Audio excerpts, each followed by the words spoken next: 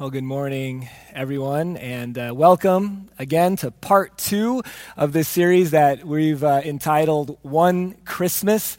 And just a little bit of quick background on the theme for those of you who weren't here last weekend. The reality is that unless you're Griffin Stroth, you've experienced a lot of Christmases over the years of your life. This isn't certainly the first one.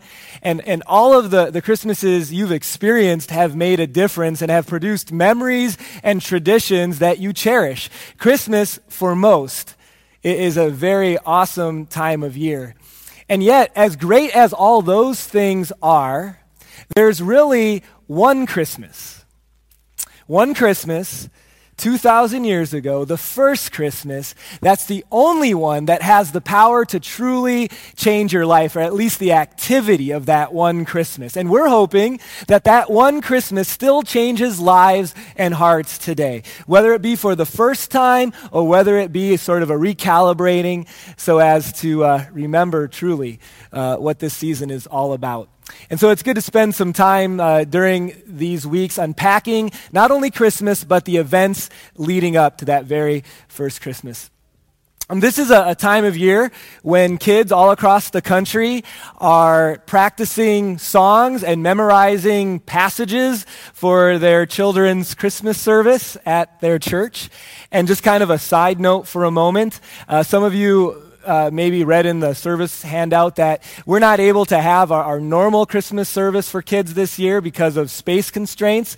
But next week, during both of our services, the kids are going to sing a couple Christmas songs for us. So look forward to that. But if you've ever been in charge of the children's Christmas service, if you've ever been the director, if you've ever been the helper, but especially if you've been the director, you know how much work goes into it. You know how much time there is behind the scenes to pick out the very perfect program, how long it takes to pick the right verses or lines for each person to say and or to sing. And you've got this script if you're the director. If you're a helper, you've got this script for the children's Christmas service all planned out, and then guess what happens on the day of the service? You just basically hand the script over to a group of pre-K through 4th graders and just hope that the script gets followed. It is an act of faith, no doubt. And the truth is that many times over the years in a children's Christmas service, things haven't gone according to the script. In fact, there's an entire website and blog all about Christmas service directors writing things that happened that weren't supposed to happen in their kids' Christmas service. So I read about one from a few years ago. There was a 3rd grade boy, and his lines were very short, and that was a good thing because he was very nervous.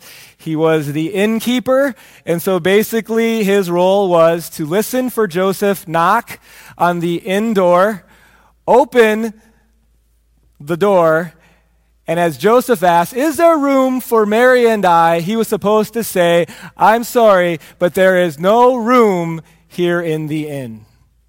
So it's the night of the big performance, and he hasn't really been out amongst the crowd at all, and Joseph comes to that time where he knocks on the inn door, and this nervous 3rd grader opens the door, and he sees all the people sitting there, and he just totally freezes up, and he doesn't know what to say. He forgot his lines, and Joseph asks, "Is there room here for Mary and I to stay the night?"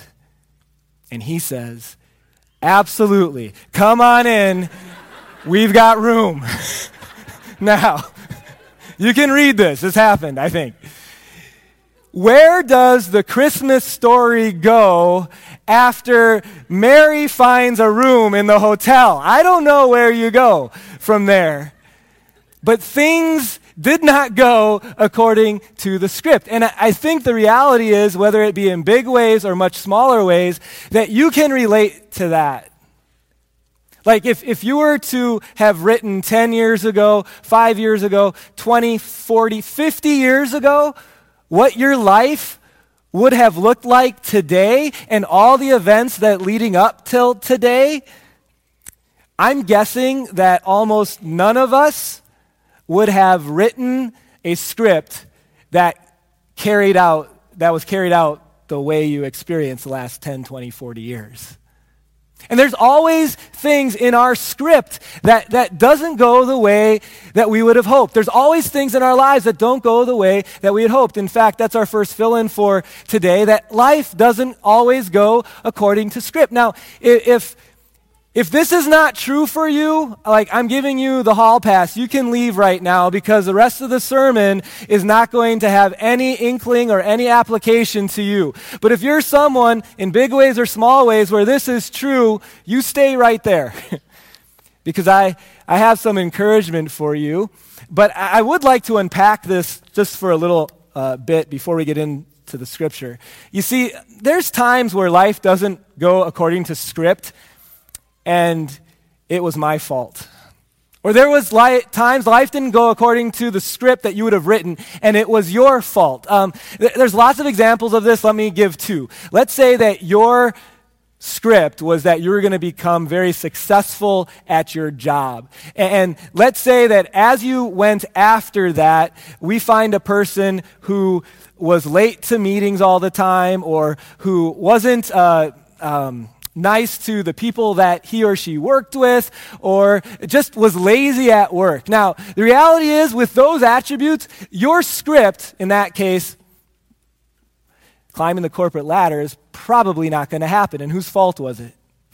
Kind of your own. Or maybe in marriages, we have this script that we're going to be 85 and still holding hands. Right there, 85 and like at 40 sometimes I'm still trying to get her to hold my hand, but 85 and still, that's a good goal to go after, right? That we're still, you and your husband or wife, still madly in love and supportive of each other. But the truth is that it takes work, doesn't it? It's not going to just happen. If that's your script, you have to be forgiving. You can't hold grudges. You have to put the work in for that to happen. Otherwise, well, things aren't probably going to go according to script. Those types of things that we have a little bit of control over is not what we're talking about today.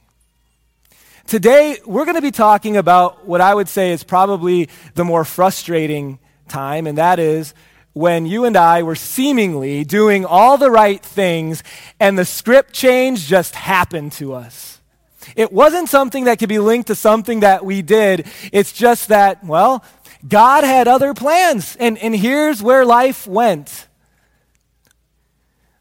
You were diligent at work. You did all the right things, and yet the paycheck does not show it. And in fact, you even lost your job.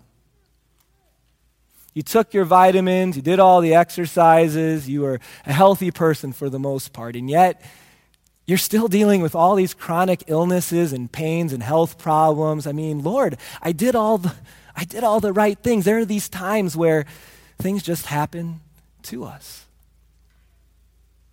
Today we're going to intersect with a woman, probably better said, a girl, at the very beginning of the Christmas account, who could have related with you if a change of script has just kind of happened to you. Her name was Mary. She would become the mother of the Savior. And there's some things that we can learn from her when we have felt like life just hasn't gone according to script. So let's get into our verses. It's Luke chapter 1. These are verses right after we left off last week, and you'll see the connection here. In the 6th month of Elizabeth's pregnancy. So if you were here last week, you recall us looking into these verses where Zechariah and Elizabeth were promised to have a child, even though Elizabeth had been barren for all of her life, and they were way past childbearing days or years, and yet God was going to do this miracle. And in fact, we see here that he did. And so it's in the 6th month of that pregnancy, Elizabeth pregnant with John the Baptist, that God sent the angel Gabriel to Nazareth, a town in Galilee. I'm going to pause there.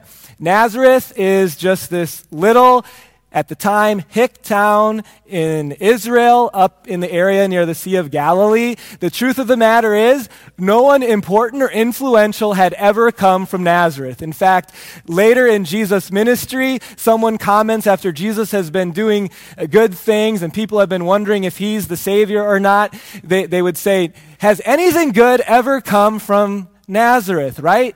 It's not very influential to be from this town. You're just kind of a normal person if you're from Nazareth, a town in Galilee, to a virgin pledged to be married to a man named Joseph, a descendant of David, and the virgin's name was Mary. I want to point out this pledged to be married part. So the act of being pledged to be married at that time in the first century was probably most connected or most similar to our act of engagement. A pledging period would be for about a year. When you're pledged to be married to someone, it is as if you already were married, but you didn't live together yet. You hadn't had the wedding ceremony, and you hadn't consummated the marriage. And yet you needed a certificate of divorce, actually, in order to break a pledge. The other thing I want to point out about the pledging, just to give you a full understanding of Mary, is that when we see Mary, her little figurine, in nativity sets, we often see, like a 25 to 30-year-old figurine, a white Caucasian. There's a lot wrong with American nativity scenes. The wise men, we've talked about that before. They should be, down the block somewhere with a little sign, we're coming, but we're not there yet. They weren't at the manger. But Mary, she looks different than she should have. She was not 30. She was the normal marrying age at the time, which would have been 14, 13. Don't think woman, think teenager, think 8th grader, think freshman in high school. And the reason I mention this is I just want you to understand Mary's background. She's from a nowhere town. She's just a normal teenager. And yet God is going to choose her for something. The last thing that the writer writes is this, or that I want to point out at least, is that Mary was a virgin. Now, I just would highly recommend if you're introducing someone that's just kind of a weird way to introduce someone. Here's Mary, she's from Nazareth, she's a virgin, right? Not the normal way to introduce someone, but if that caught you off guard, I'm pointing it out because it's going to come in really important in just a little bit. Verse 28. The angel went to her and said, "Greetings, you who are highly favored. The Lord is with you." Now, I just want to unpack the word highly favored. It's a word that is actually connected to the Greek word for grace, okay? And grace means undeserved love. So it's an adjective based off of the noun grace. Maybe a different way to translate this to give you a full flavor is you who have received God's undeserved love. You, Mary, who are the recipient of God's grace. Now, if someone would start off a sentence to you with these words, "Greetings, you who are the recipient of God's grace," that's a good thing. That's a good way to start a conversation. It's alerting Mary that likely something good is going to come after it. Verse 29, what does come after it? Mary was greatly troubled at his words, not that she was worried about the words, but just there's this angel talking to her. It would trouble you, and wondered what kind of greeting this might be. But the angel said to her, just to be clear, "Do not be afraid, Mary. You have found favor," or grace again, "with God." Verse 31, "You will conceive and give birth to a son, and you are to call him Jesus. He will be great and will be called the Son of the Most High." This is going to be a very special child who is going to be considered the Son of God and not just the son of Mary. Next verse. "The Lord God will give him the throne of his father David." He's going to be a kingly son. Someone who's going to have power and prestige and influence. And he will reign over Jacob's descendants, over the people of Israel forever. His kingdom will never end. This angel appears to Mary, and we find out right away that the Savior is going to come through her, through Mary. And I just want to pause there for a moment and ask you, if you were going to write the script of how the perfect Son of God would come to earth, how would that look? I'm guessing not like this, through a no one from nowhere. I mean, I would, if it were up to me, the script would look like, clouds and trumpets and Danny playing guitar and singing and like all this stuff, right? Because this is the Son of God. And yet we see that is not the script at all for the coming of the Savior. And while there is hints at this in the Old Testament that Jesus would come, the Son of God would come through this wasn't totally natural because God was involved, but through a normal birth, you have to imagine Mary just wondering a little bit about this, or a lot bit about this. And here's the thing that I want you to know. It's our next fill-in. When God rewrites the script, he always writes a better story.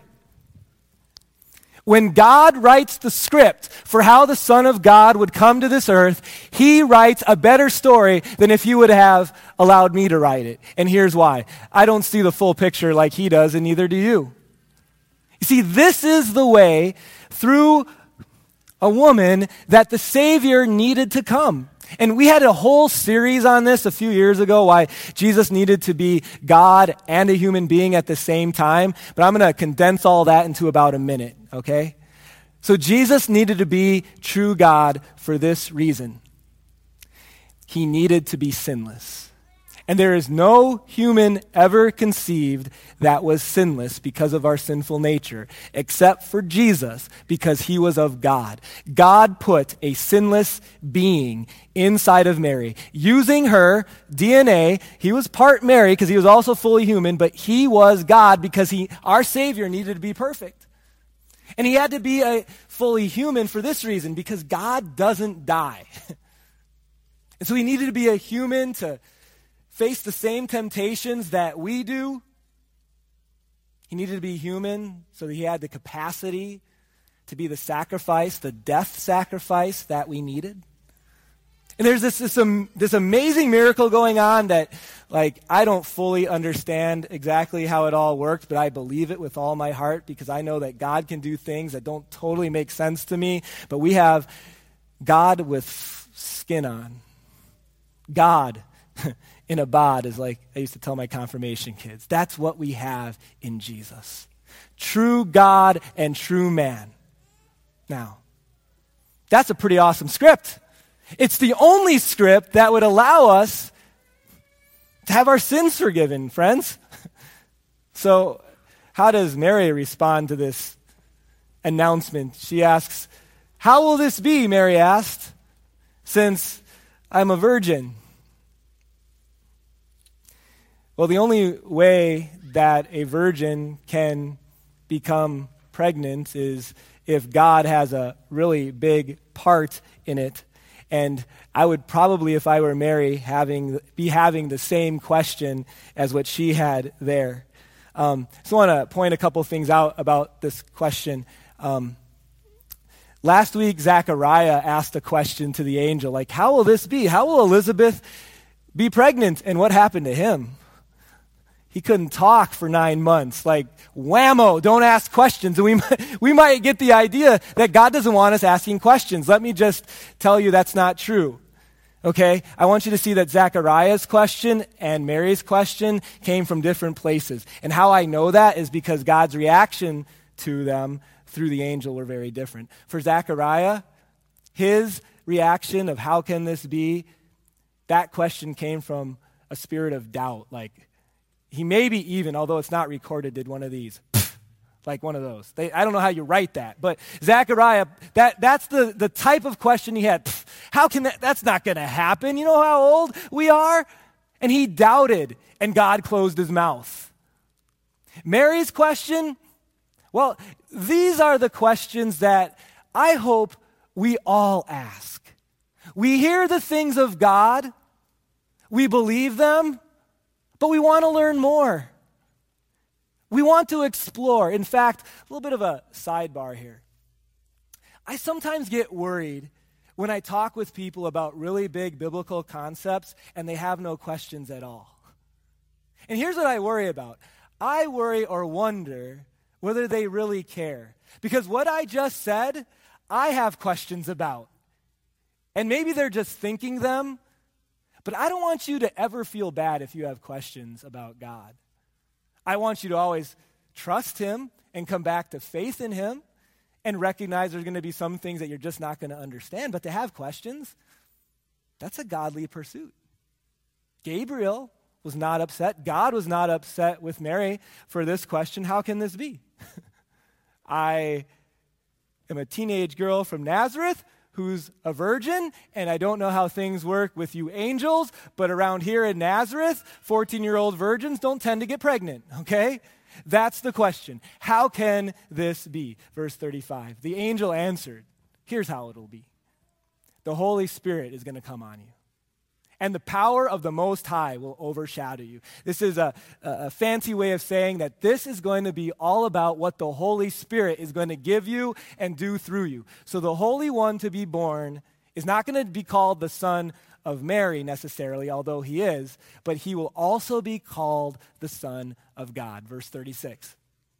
Even Elizabeth, your relative, is going to have a child in her old age, and she who is said to be unable to conceive, back to Elizabeth, is in her 6th month, for no word of God will ever fail.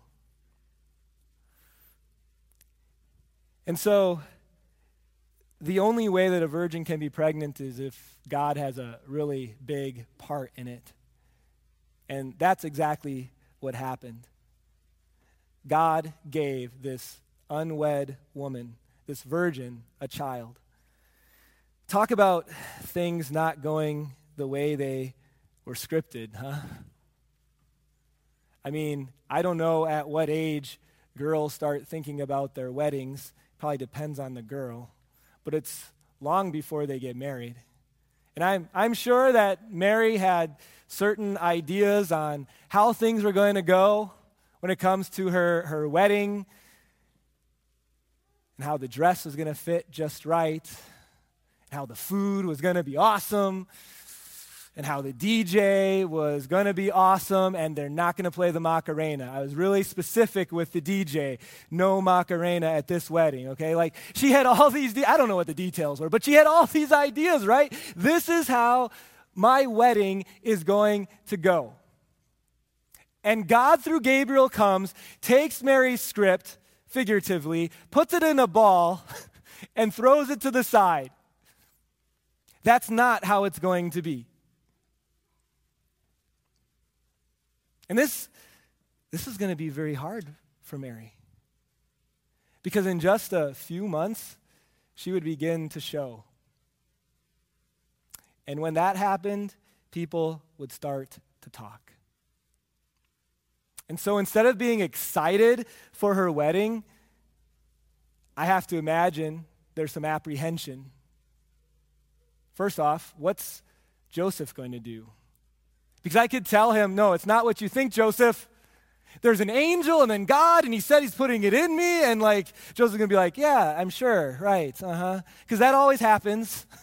Like never, only once ever. So what's Joseph going to do? Mary's probably thinking through her 14, 15-year-old brain about other people she's heard about or known that got pregnant out of wedlock, and how the punishment for that often was taking that young girl outside the city and stoning her for her adultery. That had to be on her mind. It would have been on mine. She shows herself throughout the Bible to be not a perfect person, but someone who cared much about what God thinks. And from this point forward, for the rest of her life, for people who were ignorant or who didn't believe, she would be given labels that no respectable girl or woman would want to have attached to her name. You see, she understands the script not going in the right way. It's as if God took her script and threw it to the side. So how does she respond? How does she respond? She says, oh, did we get fill in number 2? Yeah, we did. Okay. She said, I am the Lord's servant. May your word to me be fulfilled. Then the angel left her. And I've known this section, read through it many, many times in many, many years, and I'm still so struck by this 14 or 15-year-old's response to this very hard life change. She accepts it. She says, I am the Lord's servant. I am going to follow you. She responds in a way that almost seems unbelievable, doesn't it? This is really, really hard to do. You know what comes naturally? What comes naturally is to do this when the script changes. All right, God, I know you threw the script over here. Let me get it. Now, did you really read through this? I mean, in chapter 2, things were supposed to go this way. I mean, you didn't even read it, did you? And we hold on to the script that we think how our life should go, for better or for worse, so hard. And so maybe today, one of the things that you need to do before we get to the good stuff is to just spend some time and to know it's okay to mourn a script that's been thrown to the side. I don't want you to stay there, but I want to acknowledge that sometimes we have to mourn a script change. It's hard to know that life went in a path that you weren't ready for, or in big ways or little ways, things in life not being exactly the way you want. We can all relate, but you need to then come to the place that I'm sure Mary was. It's our next fill-in. You can confidently submit to God's script. If you say that fast enough, submit and script rhyme. And that's the most important part of fill-ins, is that they rhyme. You can confidently submit to God's script. So how do we get there? How did Mary get there? It's probably a lot to it. But in the scripture verses we're looking at today, I think the best thing we could do is just to go back to the very beginning in the greeting of Gabriel to Mary. And how did he start? You, what? Who are highly favored. You, Mary, and I'm going to be sharing some tough stuff with you, but you are someone whom God loves with an undeserved type of love. I want you to know right from the beginning how I feel about you, Mary. And yes, script's going to change in just a little bit, but I love you, and I care about you, and I want what's best for you.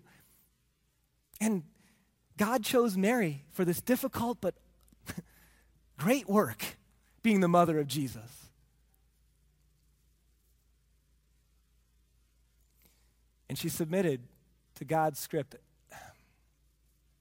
God chose Mary to be the mother of the Savior, but in no less big of a way. God has chosen you to be his child. How do I know that? Because you trust in Jesus as your Lord and Savior. And not because of anything you do. You and I are no ones from nowhere. No one's going to remember us 100 years from now, maybe even 10 years from now. Who knows, right? We're no ones from nowhere who God chose by his grace to love us. You're the reason Jesus came to earth. You're the reason Jesus spent 9 months in Mary and then was born in a manger, because there was no room for them in the inn. You're the reason why Jesus went to the cross. He chose you. He thought of you before he came, and he wants you to be with him forever in heaven. you can confidently submit to God's script. And the reason is our last fill-in. Confidence in God's script develops from confidence in God's love. And this word develops was chosen on purpose because it's not like something that can happen or does happen usually just like at a snap of a finger, like all of a sudden now I'm always confident in God's script. No, there's good days and bad days, but you know what? When you more understand God's love, your confidence in his story for your life is going to grow too. And isn't it awesome to be confident that the script is going to be okay? I think of the carefree nature of children, right? In many ways.